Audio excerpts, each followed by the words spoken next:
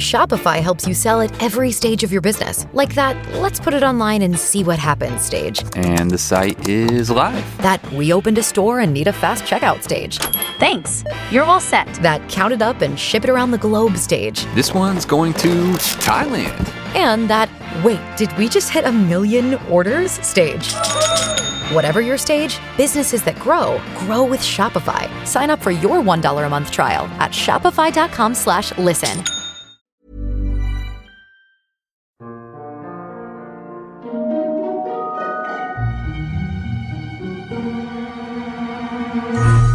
Hello everyone, and welcome to the History of Byzantium. Episode 119. Follow the Money.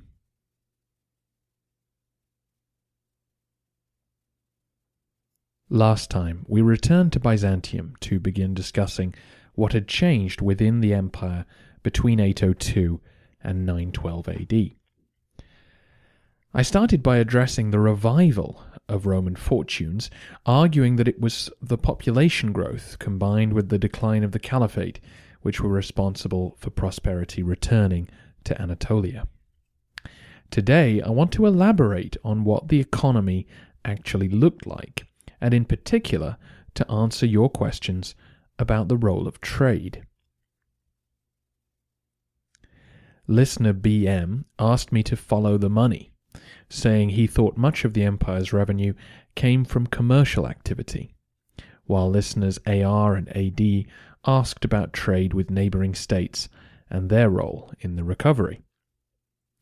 I suspect that Constantinople's reputation as a trade emporium comes to many of us from the perspective of the Crusaders and the Venetians. In a century or two from now, Western powers will go to war to get their hands on the immense riches of Byzantium, and as much of this conflict involved trading rights, it's easy to see how this reputation spread. However, the growth in state revenues during this past century does not seem to be based on commerce.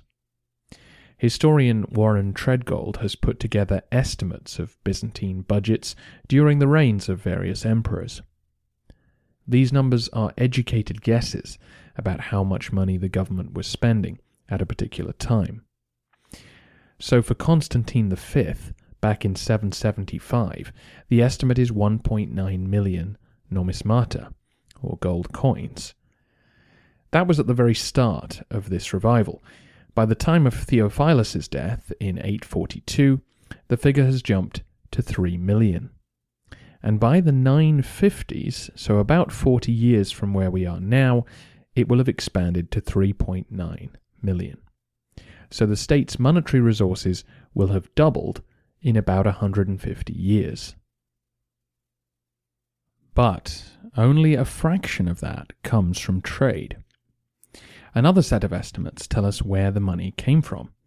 For Theophilus' budget of 3 million, about 2.9 million came from the land and hearth taxes. That is a charge on the predicted profitability of the land you own and a charge on the predicted productivity of the people living on it. Of the remaining cash the state collected, the amount coming from trade amounted to less than 400,000 gold coins. The Byzantine recovery, from the government's point of view, was all about land. Trade was a peripheral concern. I'll give you a moment to recover from this shocking revelation, and then tell you that the figure is somewhat misleading. I've written and rewritten this episode because it's such a complicated and interwoven topic. I've decided to simplify things and handle the question of trade with a blunt for and against approach. On the one hand, trade was not remotely the force you think it is. In a medieval world, many of the assumptions you take for granted today just don't apply. And on the other, of course trade was a big deal, a permanent and vital fixture of Byzantine life. Hopefully, between the two extremes, you will see a more realistic picture begin to form.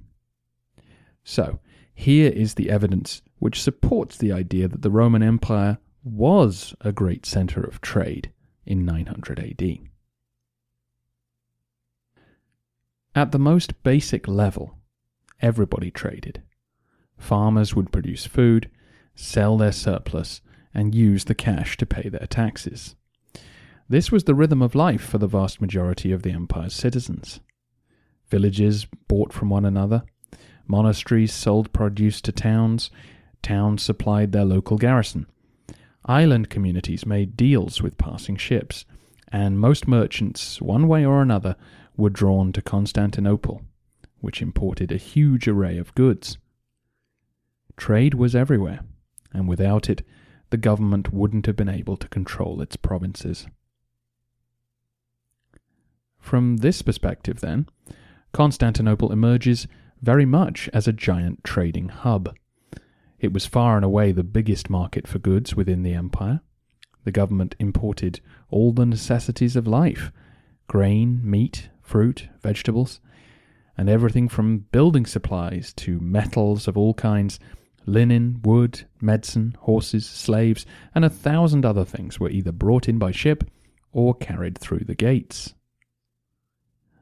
One of the key documents which tells us about the capital's commercial life comes from our last emperor, Leo VI.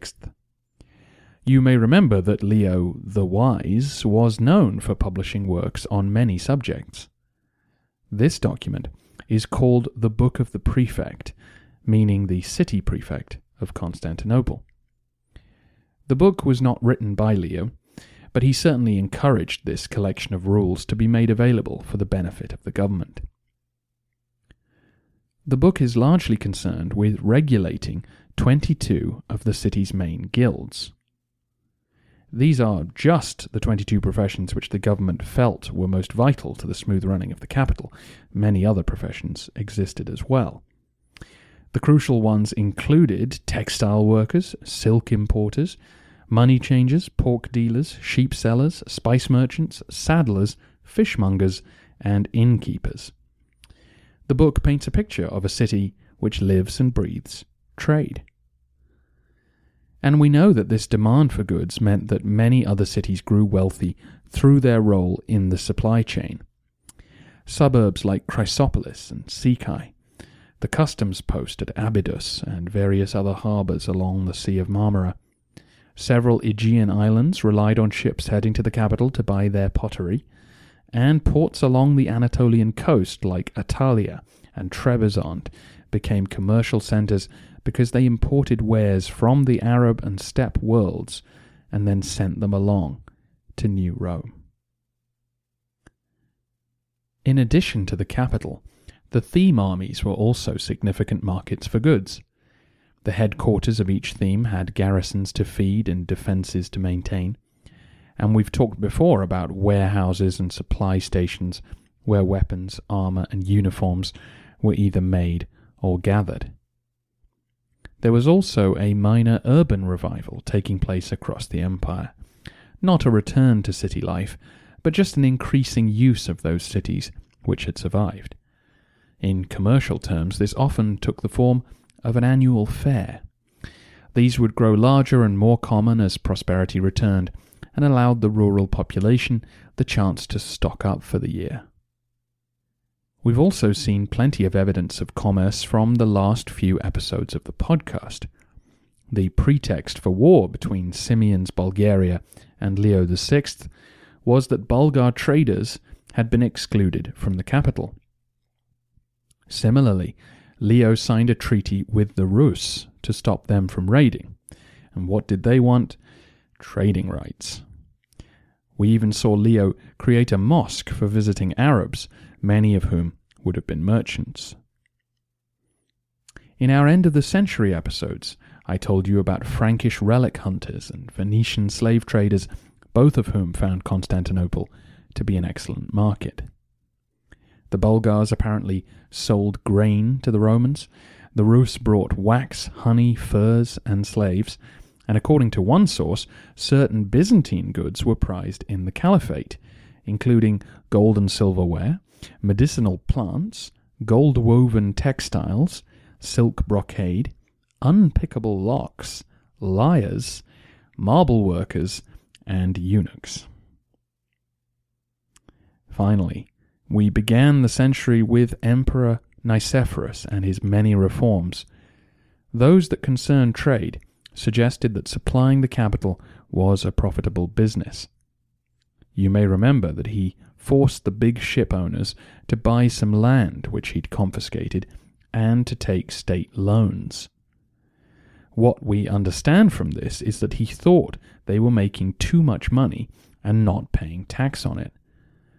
By forcing them to purchase property, they would become liable for the land and hearth taxes, and by forcing them to take out a loan, he'd found a novel way to extract money from their otherwise unregulated business. That Nicephorus felt the need to do this brings us to one of the key things you need to understand about Byzantine trade. As we've discussed, the land tax was the government's main source of revenue. This system developed because land cannot be hidden from an inspector. Money can be, and since there was no income tax, money made from trade was effectively invisible from the state. Only when that cash was spent on land, slaves, or animals would Constantinople get its cut. In a medieval world, an income tax was impossible to administer. The few people who had need of receipts did not hang on to them once a deal was completed, and to ask illiterate farmers to keep accounts was never going to fly. So a tax on trade could only be made when merchants entered a city or a fair. The going rate was 10% of the value of your goods. For a struggling farmer, a 10% tax might be a lot, but for the well-off, this left a lot of room to operate. That 10%, after all, was an official valuation, based on the prices which the assessor expected goods to go for. If the merchant could sell for a higher price, then let the good times roll. And doubtless many tried to smuggle goods in, or found a black market to exploit, or bribed the assessor.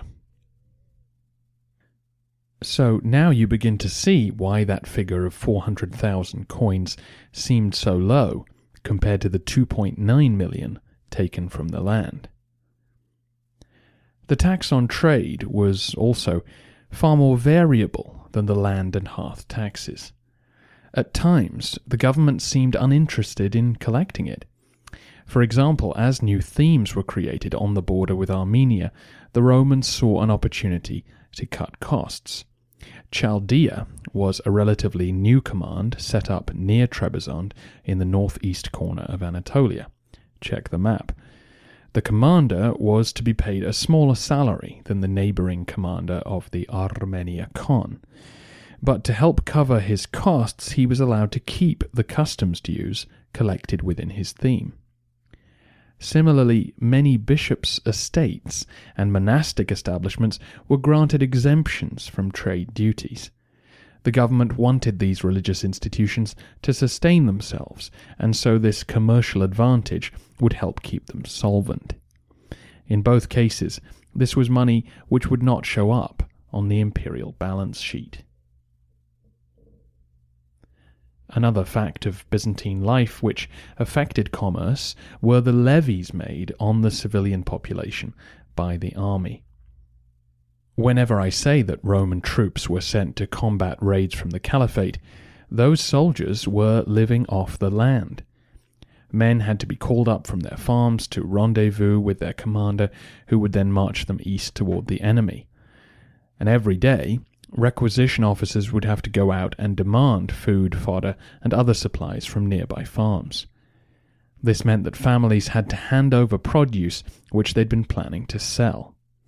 They would be reimbursed with a lighter tax bill, but the knock-on effect was to reduce commercial activity.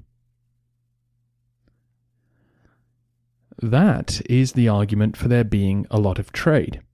Everybody needed it, particularly the state, and you can also see how plenty of business was either obscured or simply ignored by the exchequer.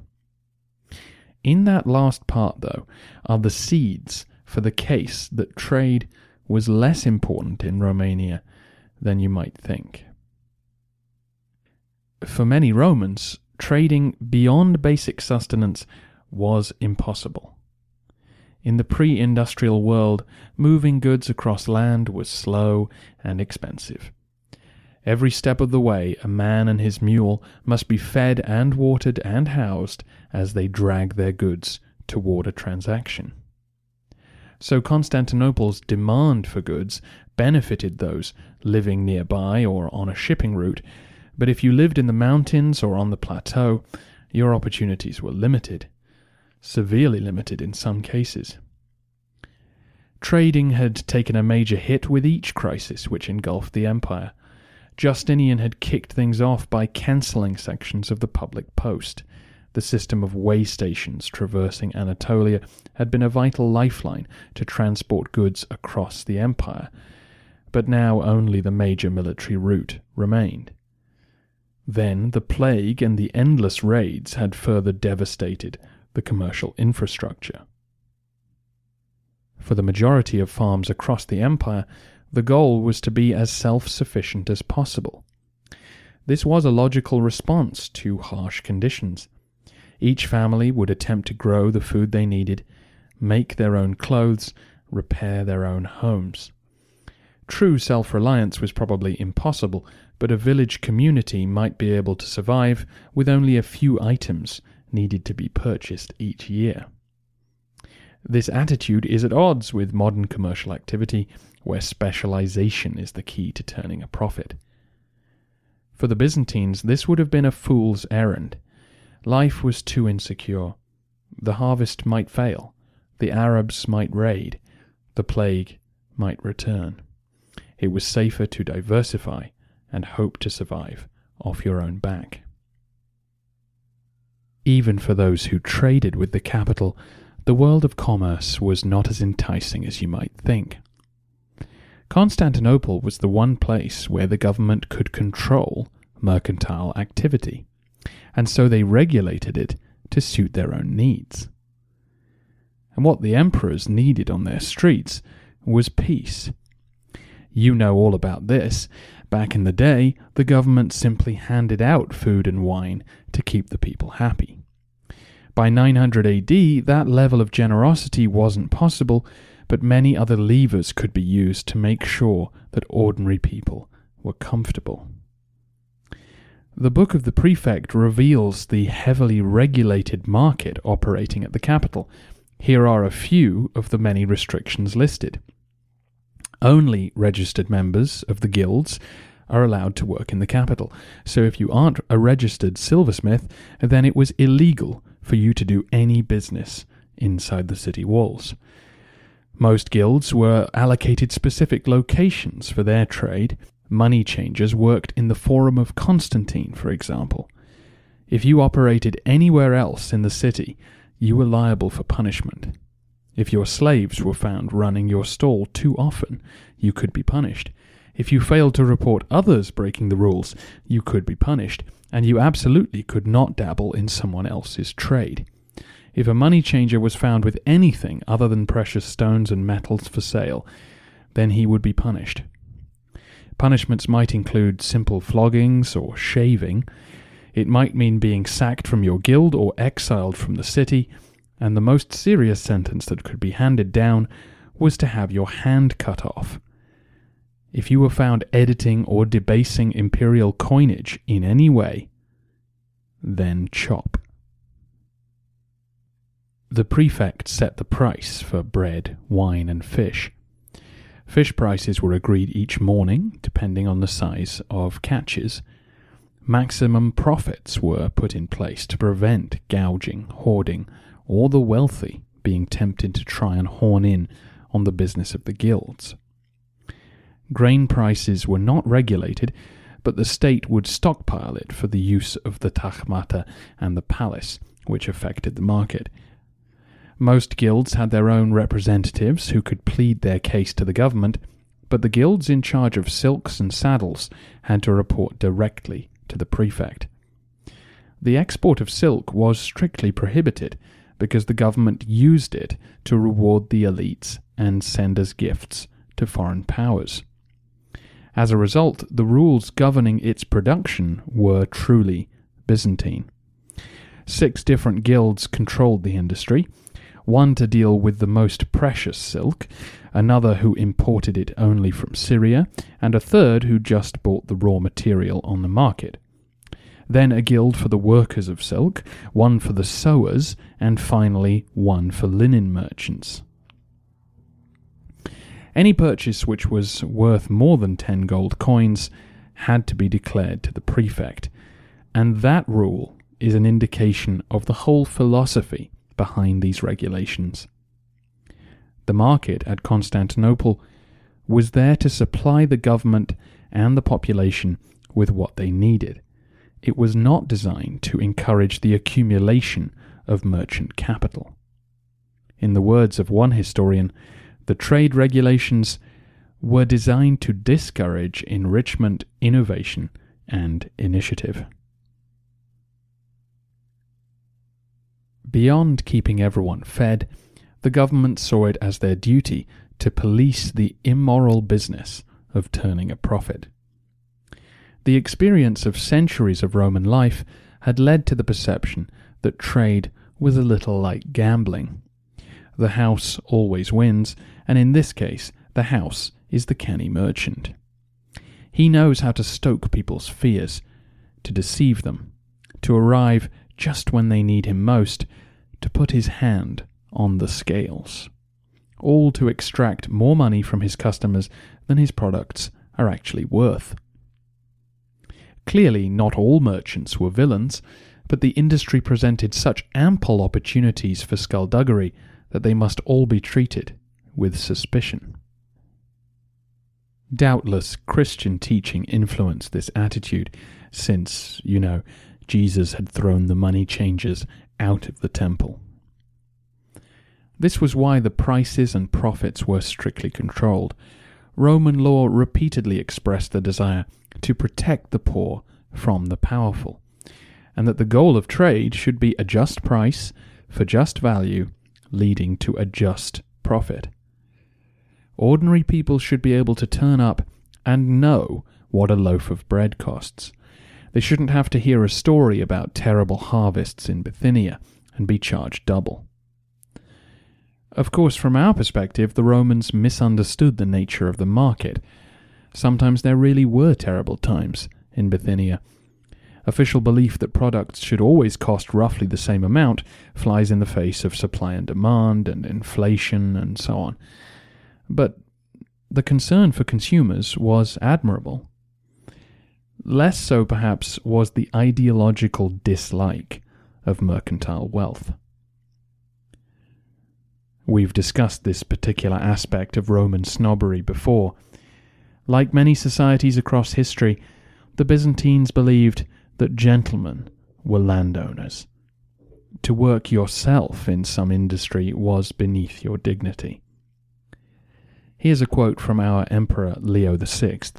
It comes from the introduction to his Tactica, his military handbook.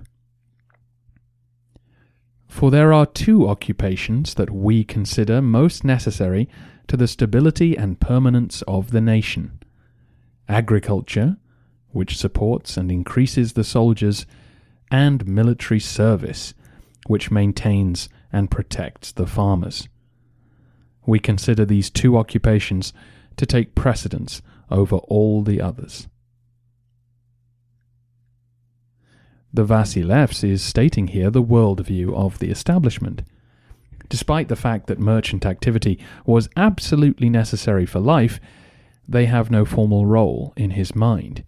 They are a necessary evil, to be tolerated, but not to be encouraged.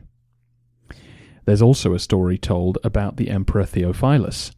You may remember that his wife was from a wealthy family in Paphlagonia. One day the Vasilevs was admiring a ship in the harbour and asked who it belonged to. He was told that it was his wife's. It was a grain ship, and he was outraged. By continuing to trade, despite her elevation, she had made him into a merchant. He was so angry that he ordered the ship destroyed immediately. I can only hope that that story isn't literally true, but the point of it is to praise the emperor for his morality. Being involved in trade was an abuse of his position. He had no desire to be involved in a potentially dishonest role, and it ran contrary to both custom and law for him to do so. Yes, elite snobbery was backed up by official regulations. For example, you could not buy a state position if you had made your money in trade. We talked last week about how valuable these pensions were, and clearly merchants could become very rich and afford to buy them. But the government changed the rules so that the only way for them to enter the palace was to buy land and raise sons on it until they could be seen as respectable. Similarly, those in state service were forbidden from trading over a certain amount or purchasing private property without permission during their time in office.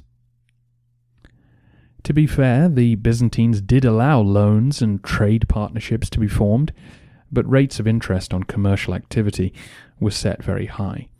It was clearly a better investment to buy a court title. In all this official frowning, though, there is clearly a streak of hypocrisy. Most merchants were not wealthy by the standards of the elite, or they would have joined them. Many were just middlemen taking goods from a supplier to a market. The suppliers, in Byzantium, were most likely to be the elite landowners. The restrictions I've described were all enforced at the capital, but beyond the walls, who knows how often they were adhered to. Out on the larger states of Anatolia, the rich ignored the rules and cut deals with merchants privately. Or at least we assume so. Someone must have been doing it, because many items which were prohibited from export still found their way into foreign hands. At the capital, the following goods were banned from sale: weapons, armor, Greek fire, fine clothing, embroideries, silk, gold work meant for the palace, certain books, any products from the imperial mines, and gold and silver coins. I described earlier how silk and fine garments were said to be prized in the caliphate, so probably the wealthy had workshops of their own or passed items on quietly to merchants in the borderlands. The last item on the list is worth examining too. It was technically illegal to export Roman coins. So if you bought something from a foreign merchant, you could be accused of breaking the law. Now, presumably, in most cases it was assumed that the merchant would spend the coins in the empire. But coinage shows up outside Romania all the time, so clearly trade was going on regardless. The fact that the government banned the export of coins reveals a fascinating difference of thought from our own. In the 21st century, we think of money as both a medium of exchange and a means of enrichment. Whole industries are dedicated to investing and expanding their holdings. The Byzantine government viewed their most valuable coins quite differently. For them, it was simply a means of gathering tax to pay their soldiers and officials. And in fact, they actively tried to discourage its use for other purposes, not only by banning its export, but also by taking it away from the public whenever possible. If a farmer owed 2.5 gold coins in tax, the state would ask him to pay 3. They would then give him change in bronze. Gold and silver were precious. They belonged safe in the treasury. They were not to be passed around the provinces where they might be lost, buried, or stolen. Back at the capital, one of the tasks assigned to the money changers was that they were to swap out old coins for new ones, especially if they found those minted by usurpers. Then on various occasions the state would come to them and force them to sell their precious metal to the state in exchange for bronze. The concept that you might invest in the hopes of gaining profit later was not something the government was interested in. They saw the economy as a zero-sum game, a means of getting people to work for them, not for growing the amount of money in the system. So that's why Constantinople was not the trading paradise that some might have imagined it to be. Clearly, commerce was an essential part of Byzantine life, and as much as it stunted and controlled trade, Constantinople was a big market that created a way of life for the port cities en route. For all their snobbery, the elites were aware that profits could be had, and those with big estates could afford to take a few risks. It's interesting to note, too, that despite Christian misgivings about trade, hagiography does not provide a blanket condemnation of the profession. Lazy or dishonest merchants are criticized, but the general practice is not. Like most societies, the Romans had to find a balance between freedom of exchange and the concerns of justice. Fundamentally, though, the lack of social benefits to merchant activity was clearly a drag on the commercial potential of the empire, and this opened the door to the Venetians and eventually other Italians to play the role of insiders, able to scoop up profits which the Romans disdained without seeming like a foreign enemy. Attitudes will change over time, and I will keep you fully informed when they do. Next time, we'll explore that elite hypocrisy a little further. The restrictions imposed on them were not only there to protect the poor, they were designed to stop the wealthy from becoming too powerful. The benefits of the Byzantine revival were unevenly distributed. The rich were getting richer, and the government was concerned.